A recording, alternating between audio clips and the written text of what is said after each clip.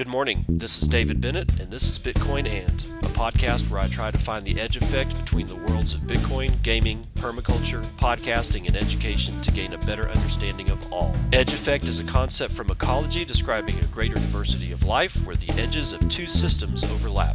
While species from either system can be found at the edge, it is important to note there are species in the overlap that exist in neither system, and that is what I seek to uncover. So join me in discovering the variety of things being created as Bitcoin rubs up against other systems.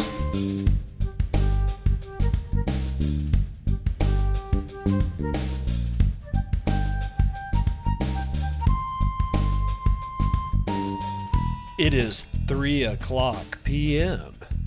Central Daylight Time. It's the 3rd of April 2020. This is episode 227 of Bitcoin, and looks like Bitcoin Cash's halving came a little bit early.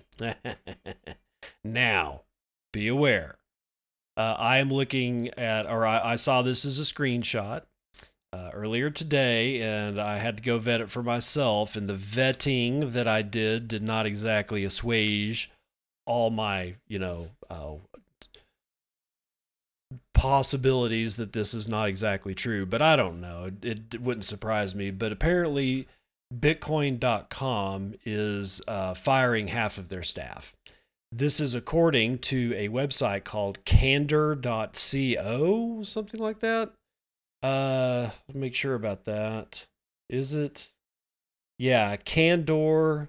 That's Candor.co. They list whether or not particular companies are hiring, firing, freezing their hires, whatnot like that. And I was able to at least confirm that the screenshot that I saw did indeed have Bitcoin.com basically letting go half of their staff. Now, the problem here is this. As a unaffiliated with anybody private citizen, I was able to go to Candor.com, get into their system, because it's not like I was even hacking their system. It's just like straight up front on like this particular page that I can just initiate a note to Candor.com that somebody is hiring or firing. So I don't know. Is it possible a whole bunch of people got together and decided to troll Roger Ver? Well, hats off if you did. But it doesn't make it necessarily true. So guys, again, take that one with a grain of salt. Now, let's get right on into this one. Bitcoin futures volumes hits a 2-week high as buyers pile back into BTC. This was written sometime today by William Suberg, or maybe a little bit last night. It's hard to tell. It's a little bit late in the day for me, so just bear with me. This is out of Cointelegraph. Bitcoin is capturing investor attention once more as future markets hit their highest volume since markets crashed below $4,000. According to data from monitoring resource Skew, April 2nd saw the best performance from non-exchange operators of Bitcoin futures since March 16th. CME Group posted $347 million in volume for Thursday, while smaller competitor Bakkt saw $12 million for its physically settled futures and $7.7 million for its cash product. The uptick followed 2 weeks of lackluster performance. Investors had panicked last month after a downward spiral unraveled across Bitcoin markets, sending the price as low as $3,600 in a matter of hours. Since then, price performance has recovered on Thursday, hitting around 93% versus the March bottom as BTC reached $7,170. Investor confidence has returned in record time despite the ongoing uncertainty afflicting traditional markets over the coronavirus. Analysts believe that Bitcoin initially suffered from the epidemic as investors sold funds to cover losses in stocks and elsewhere. For some industry participants, current price action at $7,000 was just a foretaste of what is to come.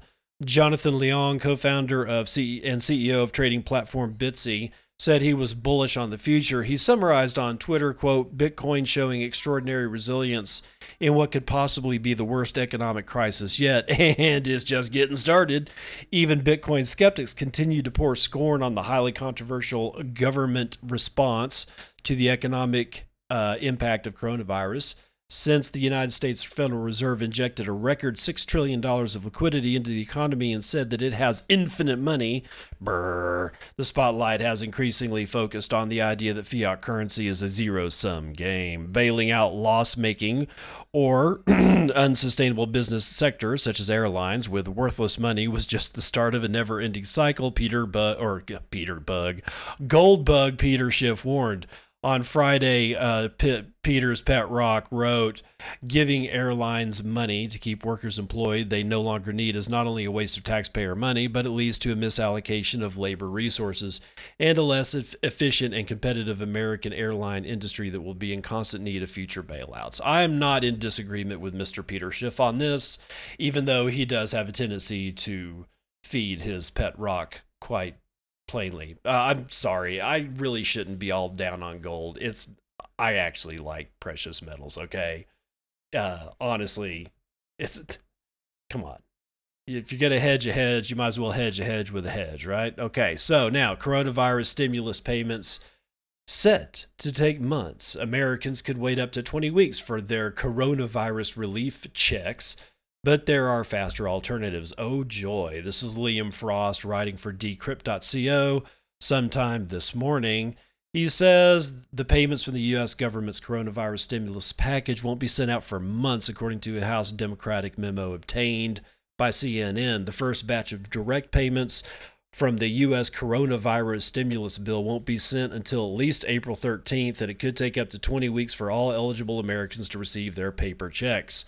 U.S. Treasury Secretary Steven Mnuchin has repeatedly stated in the past that money would be sent as soon as April 6th, yet it seems like the delivery has been moved further down the timeline. Yes, just as they kick the can down the road, they are flying our checks like little paper airplanes down said same road. As Decrypt explained previously, U.S. citizens who earn less than $75,000 per year will receive bailout checks of $1,200 per person as part of the coronavirus rescue package signed into effect by President Trump on March the 27th. Need to make an aside here. That money is taxable, by the way. That's right. They're going to give you $1,200 and you're going to pay taxes on it. So what's my remedy? I'm going to use the money to pay my taxes. I mean, I might as well give Sauron what is Sauron's, right? The Internal Revenue Service will reportedly send around 60 million payments initially to Americans who provided direct deposit information in their 2018-2019 tax return papers. 3 weeks later, the IRS plans to begin sending out paper checks to people whose information isn't on file, and that will take a lot more time. About 5 million paper checks will be issued per week, taking up to 20 weeks to finish the process. According to the IRS, roughly 150 million Americans are eligible to receive stimulus payments, but only about 70 million have had their direct deposit information on file, meaning that around 80 million taxpayers will have to rely on paper checks. God, I hope there's banks left by the time that we get them, right? Yet even the initial date of April 6th was not soon enough. During the COVID-19 pandemic, according to Twitter CEO Jack Dorsey, as Decrypt reported last week, Dorsey has already urged the Trump administration to let his payments company Square distribute the coronavirus relief packages via its Cash App instead of the IRS. Quote, people need help immediately, bitches. No, oh, sorry, that's me. The technology exists to get money to most people today, even to those without bank accounts. Square and many of our peers can get it done. U.S. government, let us help, Dorsey tweeted on March the 27th. Square is already in talks with the United States Treasury, attempting to strike a payment deal, according to CNN. Venmo, Cash App's competitor, is also reportedly in negotiation with the Treasury. There was also talk of a digital dollar, which was introduced in the original stimulus bill, although Accenture managing director David Treat said it would take too long to introduce. However, if one were introduced, it could make any such payments in the future much faster. God. When time is of the essence, perhaps the government should look to nascent payment technologies indeed, especially since many of them didn't exist during the last worldwide financial crisis, which was just a mere 12 years ago, people. Who knows how it would turn out if they did, but it seems like China still plans to get there first, and they're linking to the China digital yuan story that is not necessary to read because, yeah, we got better fish to fry, pal. So now this one is going to be out of a Wolfie Zhao. He's writing for CoinDesk sometime this morning. Manufacturers mark down Bitcoin miners as price drop and having changed the calculus. Bitcoin mining machines are now on sale. Last month's crash in cryptocurrency prices has prompted manufacturers to sell inventories at a discount, in some cases as steep as 20% over the past few weeks. Both the newest models and slightly older machines have been marked down. Complicating the matter is the imminent Bitcoin halving in May that will reduce the network's mining reward by half, causing most miners to be less profitable if Bitcoin's price doesn't increase significantly by then. For instance, DJ Miner, an overseas distributor for Shenzhen, China-based MicroBT, was advertising about $2,500 per unit of the manufacturer's flagship WhatsMiner M30S early last month. After Bitcoin's March 12th crash, the worst sell-off in 7 years, the price is now cut 20% to $2,000 per unit. The WhatsMiner M20S, a less advanced but popular model that boosted MicroBT's market share against major rival Bitmain in 2019, is also seeing a 20% price cut from $1,679 to the now $1,340. DJ Miner's website shows Pangolin Miners, another distributor for MicroBT, shows similar pricing rollbacks on its website as well. Similarly, while Bitmain is advertising $1,567 for its Antminer S17 Plus, with a computing power of 67 terahashes per second, various resellers are posting quotes on WeChat, seen by CoinDesk, at around $1,300 per unit. The Beijing-based mining giant has previously announced the pricing for its latest flagship Antminer S19 Pro at about $2,900 per unit, but the shipment won't take place until May and so far is only available for investors inside China. It is important to note that the most specialized Bitcoin computers, known as ASICs, had already been dropping in price since the fourth quarter of last year as the manufacturers adjusted their strategies in line with Bitcoin's price swing. These machines are priced assuming it would take the buyers on average 15 months to make back their equipment investment. Holding the payback period relatively constant, manufacturers would adjust those prices of their equipment according to Bitcoin's market price and the level of competition on the network, the two factors that determine how much revenue a miner can generate in a day. Miner pricing data compiled by research startup Token Insight, although I like Token Site better. That would be better name, I think. Shows that, for example, the WhatsMiner M20S and the Antminer S17 Pro were priced at around $2,400 and $3,000 respectively in mid-October of 2019. The price for both had dropped to around $1,500 as of March 10th. Jeez, it's a fire sale over there, buddies. ASIC miners have experienced a relatively large market devaluation since fourth quarter 2019. However, the miner market has found some level of pricing floor during Q1 of 2020, despite the recent crypto market downturn, said Token Insight analyst Johnson Zhu. Some experienced miners are currently looking to purchase some secondhand ASICs at a significant discount based on their carefully structured model. Blockware Solutions, a reseller of Bitcoin ASIC miners in North America that also operates mining facilities, said in a recent research report that the market crash in March, together with the coming halving, has led to a significant decrease of Bitcoin's mining compute power, not according to my shit, but whatever, which in the long run could be an encouraging sign for the market's efficiency. Quote, if Bitcoin remains at lower price levels for 2 to 4 months post-halving, many miners operating at a loss will be forced to shut off, Blockware said. Quote, after all the miners that are operating at a loss are shut off, the miners that survive experience significant margin relief. We will witness a network in short-term chaos, but difficulty adjustments will reinstate stability once the efficient miners are indeed shut off. The firm also believes after the Bitcoin network experienced sustained favorable competition adjustments, the likelihood of a bottom in Bitcoin's price is enhanced. Quote, this is because newly mined Bitcoin is now being distributed to and accumulated by the most efficient miners with healthy balance sheets. The amount of Bitcoin that the surviving miners receive are directly proportional to the amount of Bitcoin that was being distributed to the miners that have shut off. These rare, lucrative opportunities allow surviving miners to accumulate copious amounts of Bitcoin. That's going to do it for the end of the article. Mining death spiral incoming? Shit, I don't think so, pal. We've been through this before. The statement that was made about if the price doesn't increase, 2 to 4 months after the halving, welcome to Bitcoin. This is what happened last time. There was not a significant price increase for a while, maybe not 4 months, but it was I remember the price being basically flat. I mean, the halving came and it was like the next day was like nothing's different. The day after that, and then weeks after that, and it was like meh. And then it started going up. So, and looking back through the other charts, I don't remember. There's only been 3 halvings, and I don't think after any one of them did the price do anything but basically kind of be lackadaisical for a while after the halving, and in some in a couple of cases, quite a while after the halving. But be that as it may, you can take this for what you will. Pandemic is changing Bitcoin usage in unexpected ways, says Chainalysis. Marie Pouliot, writing for Cointelegraph sometime yesterday.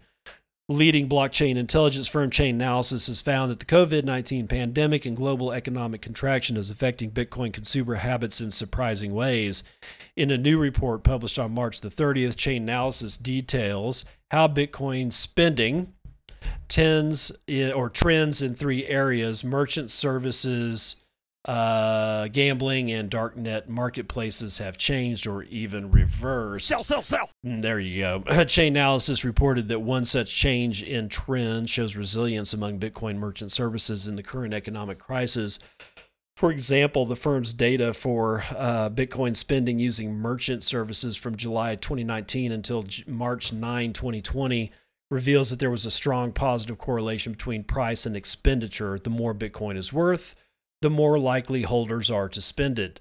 Since the COVID-19 outbreak, the positive correlation has weakened by roughly half, and the total value of expenditure has declined. While this indicates that Bitcoin holders are indeed spending less during Bitcoin's recent decline in value, this decrease is less dramatic than might otherwise have been expected. This is because since the outbreak, the strength of the correlation between price and behavior has also itself weakened.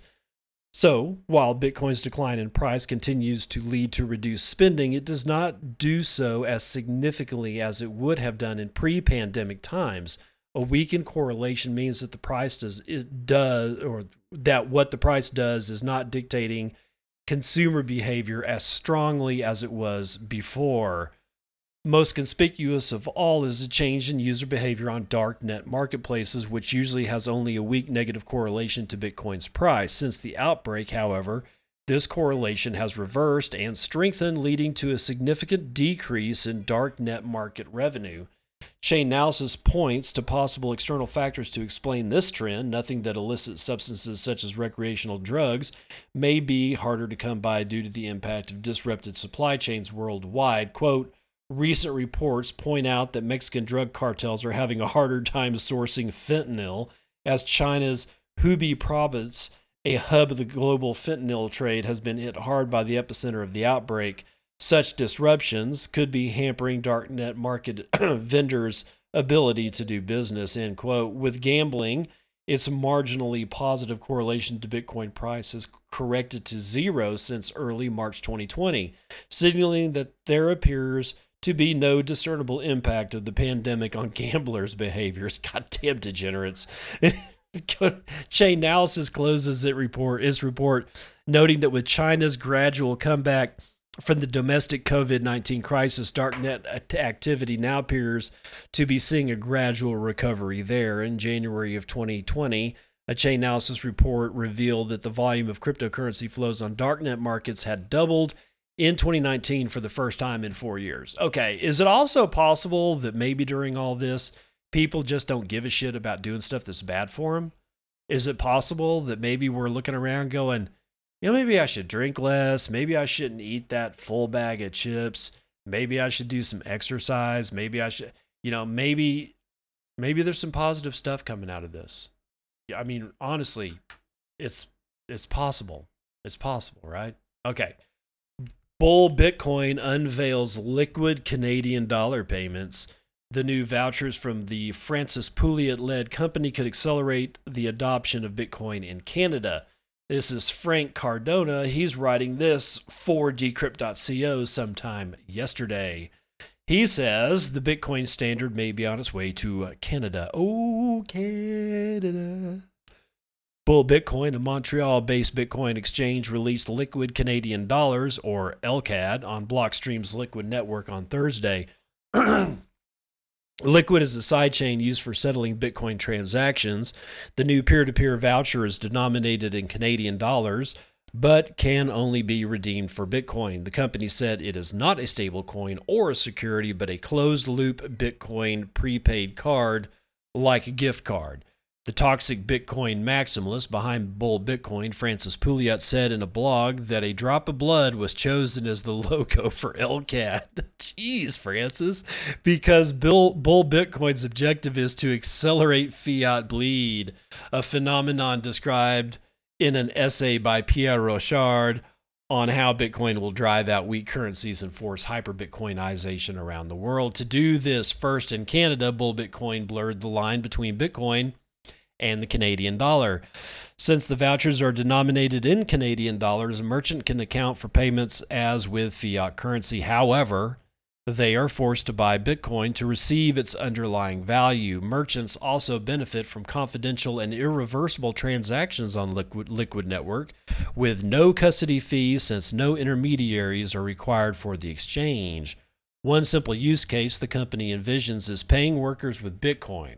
Since LCAT is regulated as a prepaid card in Quebec, workers could determine when to exchange them. The vouchers can also be traded on secondary markets, meaning they can be traded for other assets, but the underlying backing can only be purchased from Bull Bitcoin and its partners. The company said that, unlike with stablecoins, which often make money for custodians through fees and interest, Bull Bitcoin will only profit through driving more Bitcoin sales to their exchange. Okay.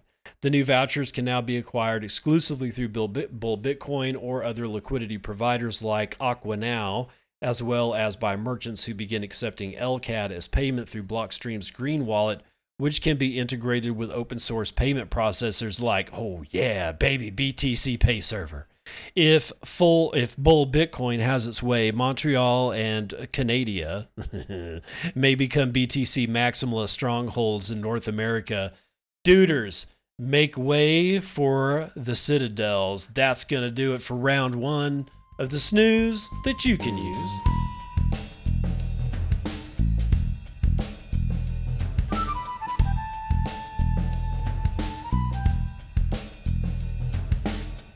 Okay, vital statistics here. We've got the S&P 500 it's off 1.5%.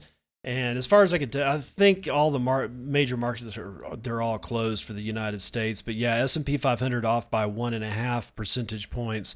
NASDAQ off by the same. Dow Jones Industrials is off almost by the same, 1.69 percentage point down. FTSE is down 1.18%. And it looked earlier today, it looked like it was much worse, but it looks like it's kind of recovered a little bit today. Most of the bonds are actually up. German 10-year bond is still negative territory, 0.43 on the minus. The 3-month bond is back to 0.1% yield, and the 30-year bond is finally up. It's up over 1%. It's yielding 1.22%. Oil had a hell of a day, man. It's up 13.5%. It had a $3.44 price change to the upside on a barrel of crude. Oil's last was $28.76. That's a hell of a move. Now Bitcoin was kind of like going through some gyrations today. Right now it's at 6,796.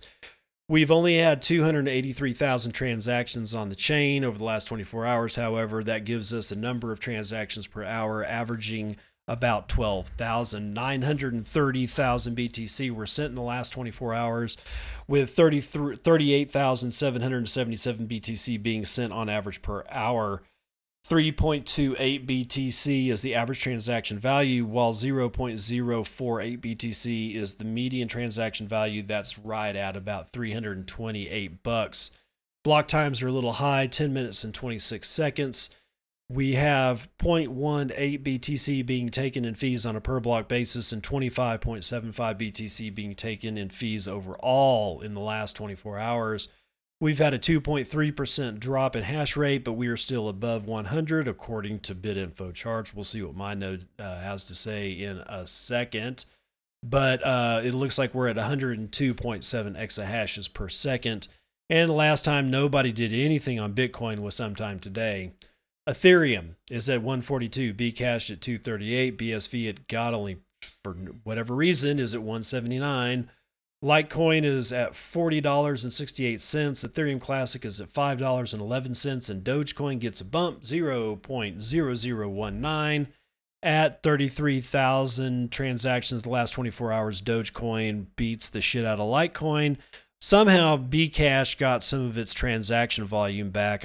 Maybe they've got a weather app of their own nowadays. I don't know. Now, my node is, in fact, reflecting a sub 100 exahash hash rate. Mine says 95 exahashes per second. We have 27 megabytes in the mempool. That represents 9,327 unconfirmed transactions. Miners are being pretty cool. For the last 10 blocks, all of the blocks are full. On to Lightning Network. Total capacity is 931.6 BTC. That is $6.3 million in liquidity. The total number of nodes is 6,652, representing 36,279 payment channels. Tor capacity is back up to 40.4%, and that is 375.9 BTC. We have 1,931 Tor-powered Lightning nodes. That's going to do it for Vitals.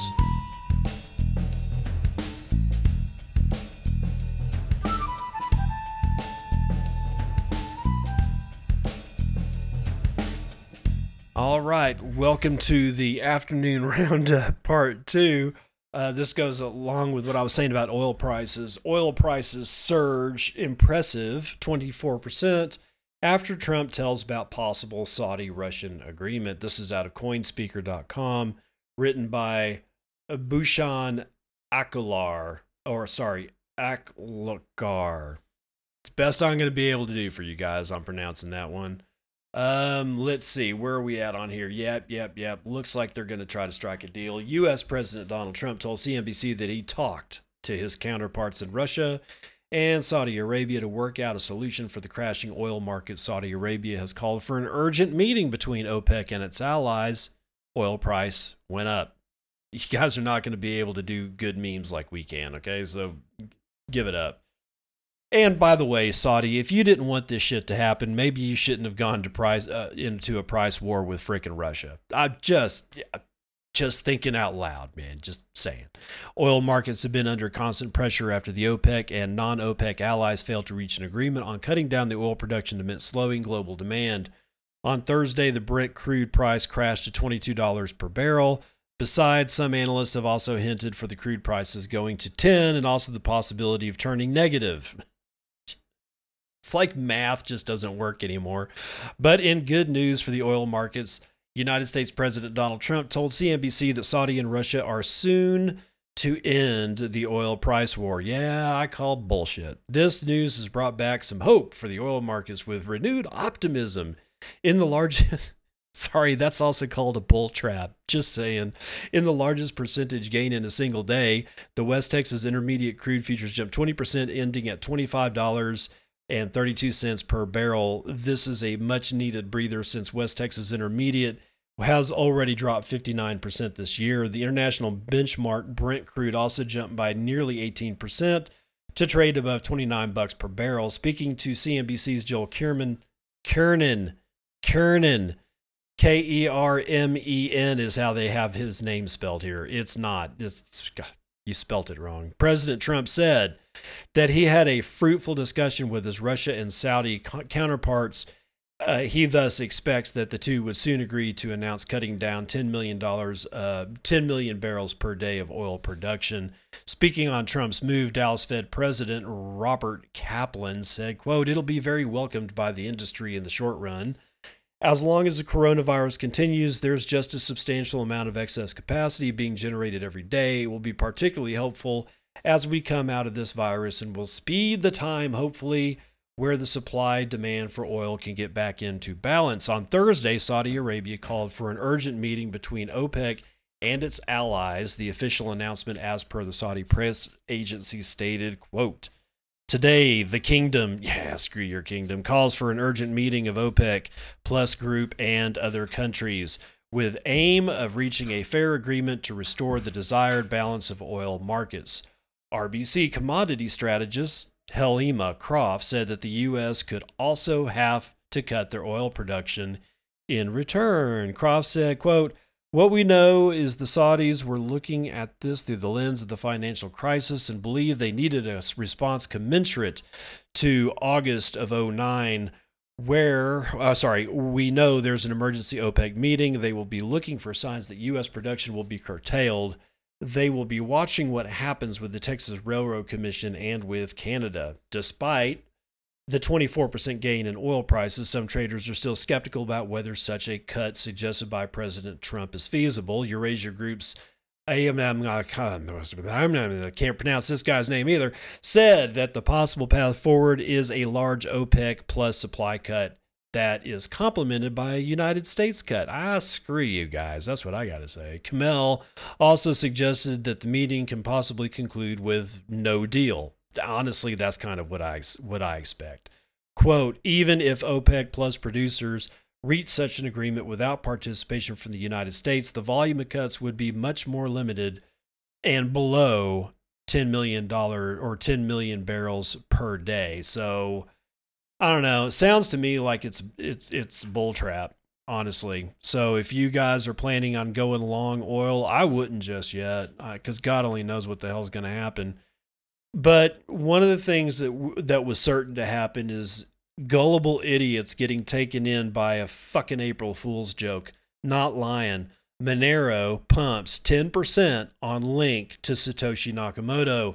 The price of Monero is up today. Could it be based on an April Fool's joke suggesting Monero was written by Satoshi Nakamoto? Well, Daniel Phillips from Decrypt.co, it certainly wouldn't surprise me. The amount of stupidity in this space is almost unbearable at times. The price of Monero has increased 10% in the last day to reach $53.54. Jesus. Monero now has a market cap of $940 million, up more than $90 million overnight. Please shoot me now. Honestly, in the last month, Monero has gradually climbed the market capitalization rankings, jumping from 14th place at the beginning of March up to its current position of 12th place.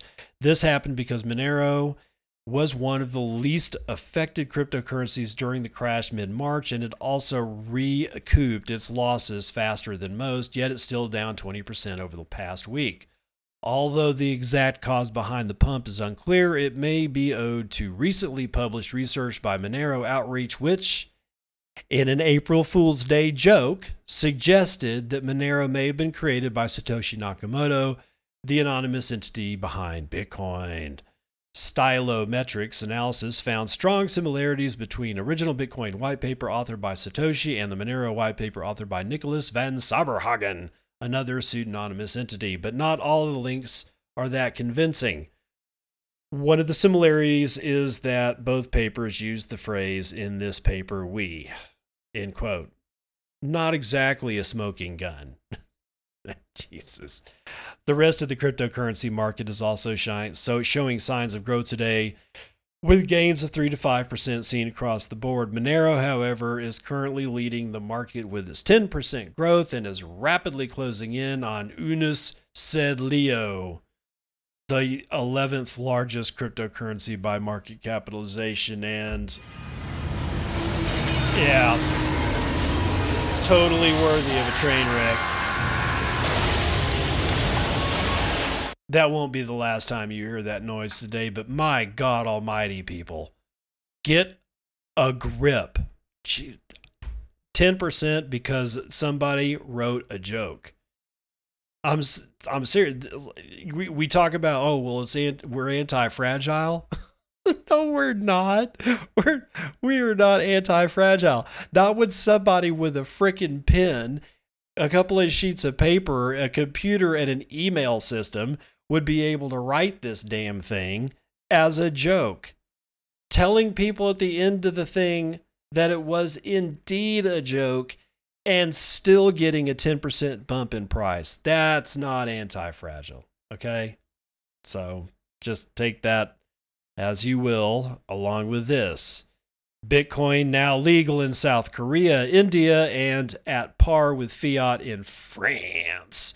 Alex Leelacher is writing for BraveNewCoin.com sometime today. Against a grim macro outlook, there was some good regulatory news last month. The French court ruled that Bitcoin is now a legally recognized currency. The Indian Supreme Court overturned India's crypto banking ban, and South Korea has now fully legalized crypto assets within its borders. Regulators have always been a risk to Bitcoin. Keeping an eye on regulatory developments is therefore high on the agenda of Bitcoin enthusiasts, entrepreneurs, and investors. Fortunately, last month saw a number of countries make positive regulatory moves. A French court decided that Bitcoin is a legally recognized currency, while the Indian Supreme Court overturned the Indian Central Bank's crypto banking ban. Additionally, South Korea has now fully legalized crypto assets within its borders. The French newspaper Les Echos reported on March the 5th that the Tribunal de Commerce de Nature, a commercial court, has determined that Bitcoin is a fungible, intangible asset.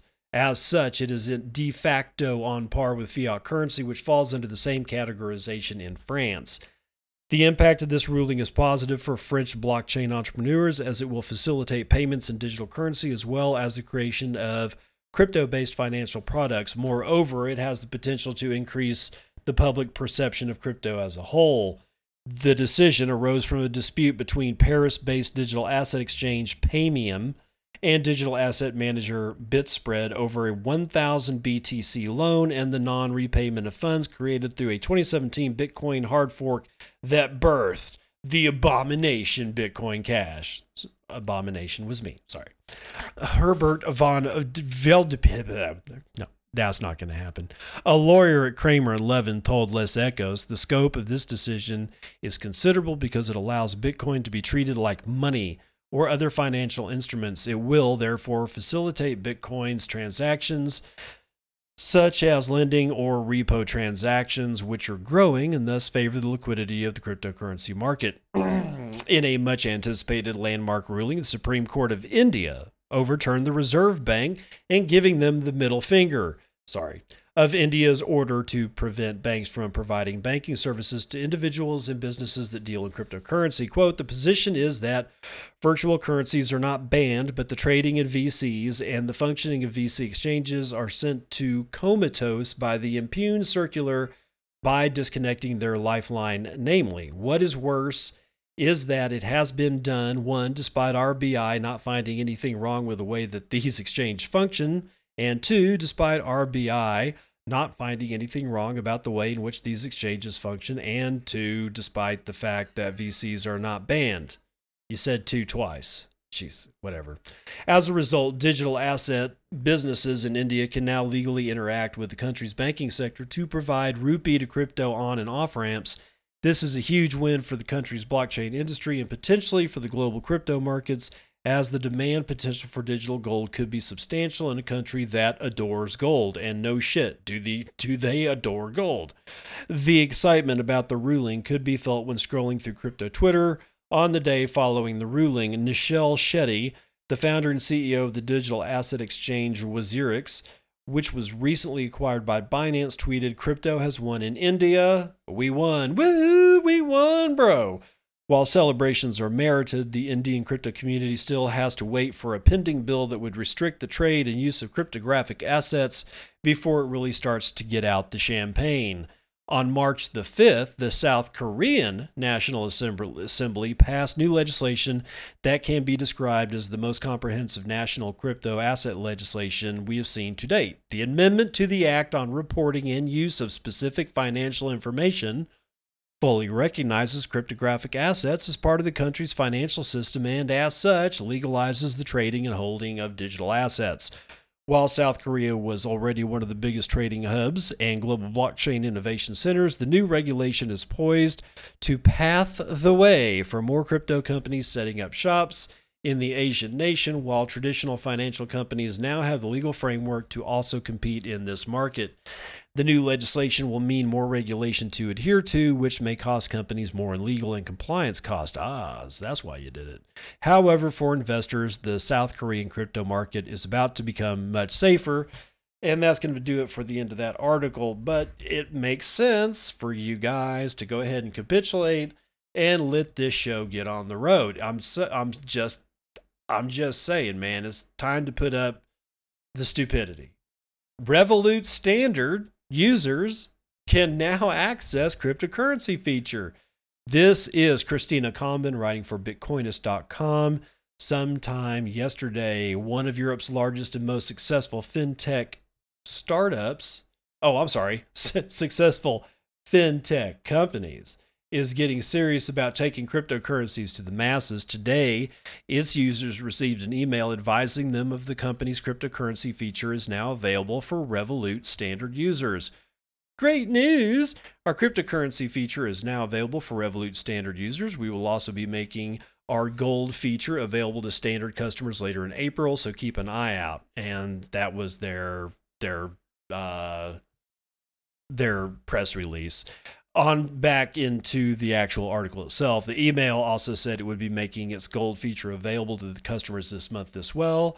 The company that offers faster and more efficient banking services, a fee-free currency exchange, stock trading, a cryptocurrency exchange, and peer-to-peer trading seems to be serious about opening its users' eyes to alternatives to fiat currencies. Revolut thrusts its users' attention to an unprecedented round of quantitative easing that are going on around the world and how that leads to currency devaluation. The company reminds its users that they now have an alternative available in the form of cryptocurrencies. Bitcoin makes an excellent store of value since its purchasing power will never be eroded by inflation of its supply. Central banks cannot step in and adjust its monetary policy as they do with fiat. The company will also expose its traditional user base to gold later this month. In this way, they can quote-unquote diversify their portfolios as the United States Federal Reserve pledged to print some $6 trillion and the Bank of England offered an unlimited amount of money printing, or rather supply expansion, also known as BRRRR, is beginning to happen globally in response to the pandemic. In reality, though, governments don't actually crank up their money printing machines. They increase the monetary supply through quantitative easing. This is where government purchases assets such as government bonds from banks with newly created reserves in order to provide more liquidity. So, in a way, think of it this way. It's the banks who have unlimited amount of bond printing capacity. Get it? Oh well, the end result is the same. QE leads to currency devaluation, and Revolut wants to make its users aware. The company has repeatedly shown a commitment to furthering financial education. Just a couple of weeks ago, Revolut launched a money app to help children, understand how to manage money. Now that its cryptocurrency feature will be available to all, standard users and younger generations will be able to understand the problems of the existing system and discover available alternatives. The problem with your daughter. Binance announces a mining pool 40 days before the halvening. Indubitably great timing there, pals. Let's see what Ashwath Balakrishnan has to say 2 days ago for the crypto briefing. He says the crypto exchange is already a validator for various proof-of-stake piece-of-shit networks. Now they're adding a mining pool for proof-of-work coins like Bitcoin, which is honestly the only really decent game in town. Binance is adding yet another service to its product line, and in doing so is signaling its ambition to continue expanding within the cryptocurrency industry like a metastasizing tumor. Sorry. In the last 2 days, Binance has allegedly struck a deal to acquire CoinMarketCap, which it ultimately did. Both moves bring about centralization concerns as Binance and Coinbase jointly operate a lot of vital infrastructure for the cryptocurrency industry. Binance has an immediate edge over competitors because of its existing user base of over 15 million accounts. Gradually, Binance is turning into a one-stop shop for retail investors. From spot and derivatives trading to staking and mining, and even a debit card, Binance has become one of the most important companies in crypto. Jeez, yeah, when you put it like that, how could it not? With it having just a few months away, Binance, led by an unwavering Bitcoin bull, might be joining the mining game to take advantage of BTC price appreciation that is estimated over the next 2 years. BNB stands to gain a lot from Binance's rapid expansion plans. If the company continues to use a portion of revenue to market buy BNB and burn it, it could lead to a strong price appreciation as revenue grows and supply shrinks.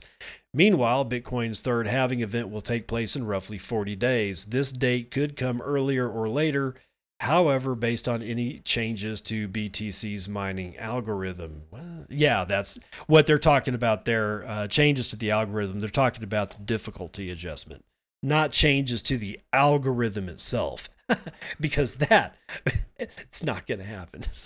Sorry, it's just kind of funny when people get shit like that wrong. Anyway, that's going to do it for the snooze you can use number 2s.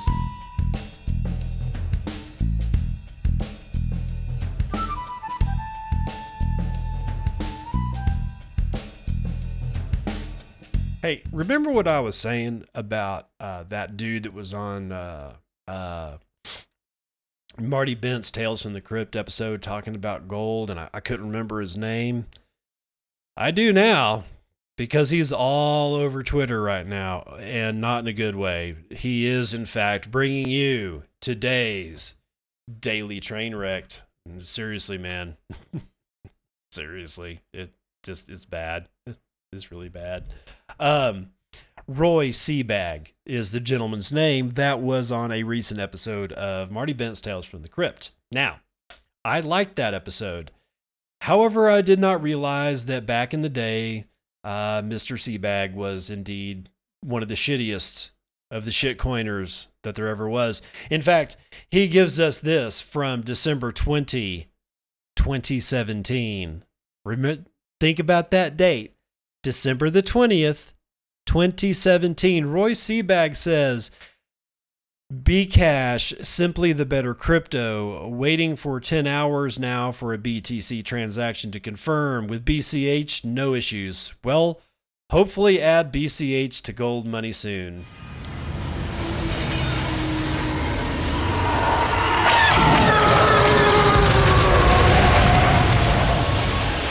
I got a present for you, Roy. I got a present for you. Yep. Oh, Roy.